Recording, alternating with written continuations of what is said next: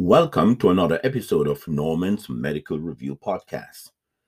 Today I'll be continuing with the Apcm review list, and this is in an effort to aid you in preparation for the upcoming exam.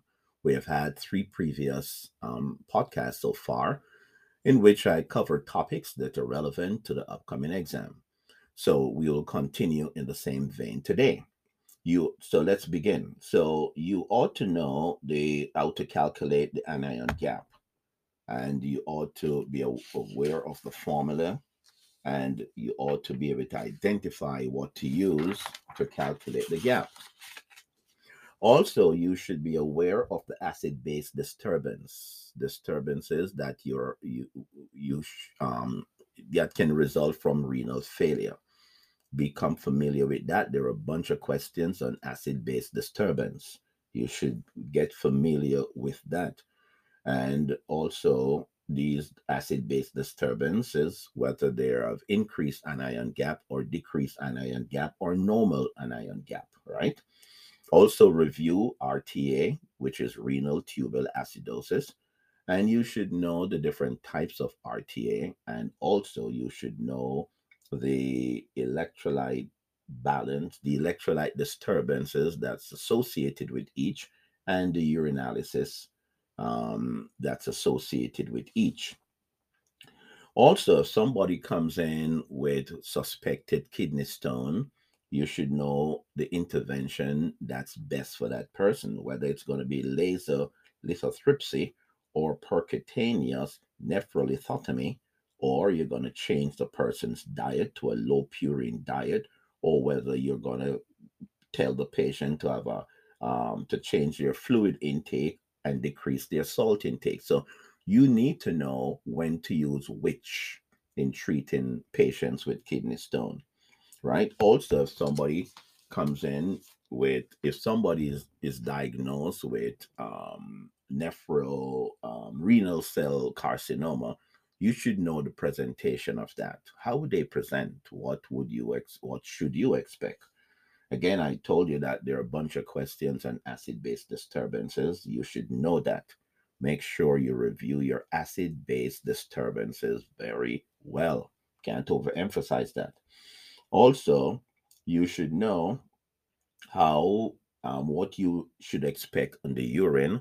If somebody is working out vigorously, what changes would you expect in the urine? If somebody is vigorously working out, what should you expect, right? And the same thing you would expect if somebody falls down and can't get up and is lying down for a long time. How would that affect the urine, right? Then you should also be able to know when to order, which test to order in someone who may have pelvic injury, from any type of trauma. So you should know when you look at a person, if somebody comes in with significant pelvic injury or any type of hematuria, what tests would you order and what tests would you not do, right?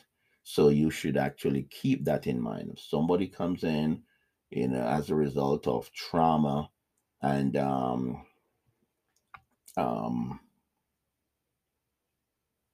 yes, they have a result of trauma and there's hematuria, right? What tests would you do and what tests should you not do? Okay, that's very clear. Okay, so again, somebody comes in with trauma as a result of trauma with pelvic injury and hematuria in urinalysis. What further test would you do and what physical exam would you not do? Okay. Um, and then we talked about be able to identify renal failure, be able to identify renal failure from the labs given.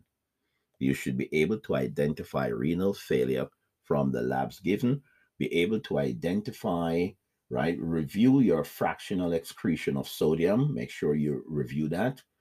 Make sure you review your fractional excretion of sodium.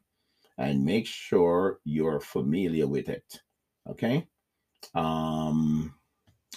So if you know your fractional excretion of sodium and you're familiar with your pre-renal, intrarenal, and post-renal causes for failure, those questions you should not get wrong. Okay, so this is a small bite. Again, push yourself. Your brain is a fertile field. Be careful what you plant in it. Good night.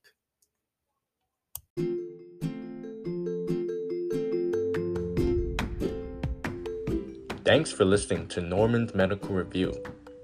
Follow us on Spotify, Anchor, Google Podcasts, and if you're on Apple Podcasts, hit the plus button on the top. Stay tuned for the next episode. Remember to listen and study well.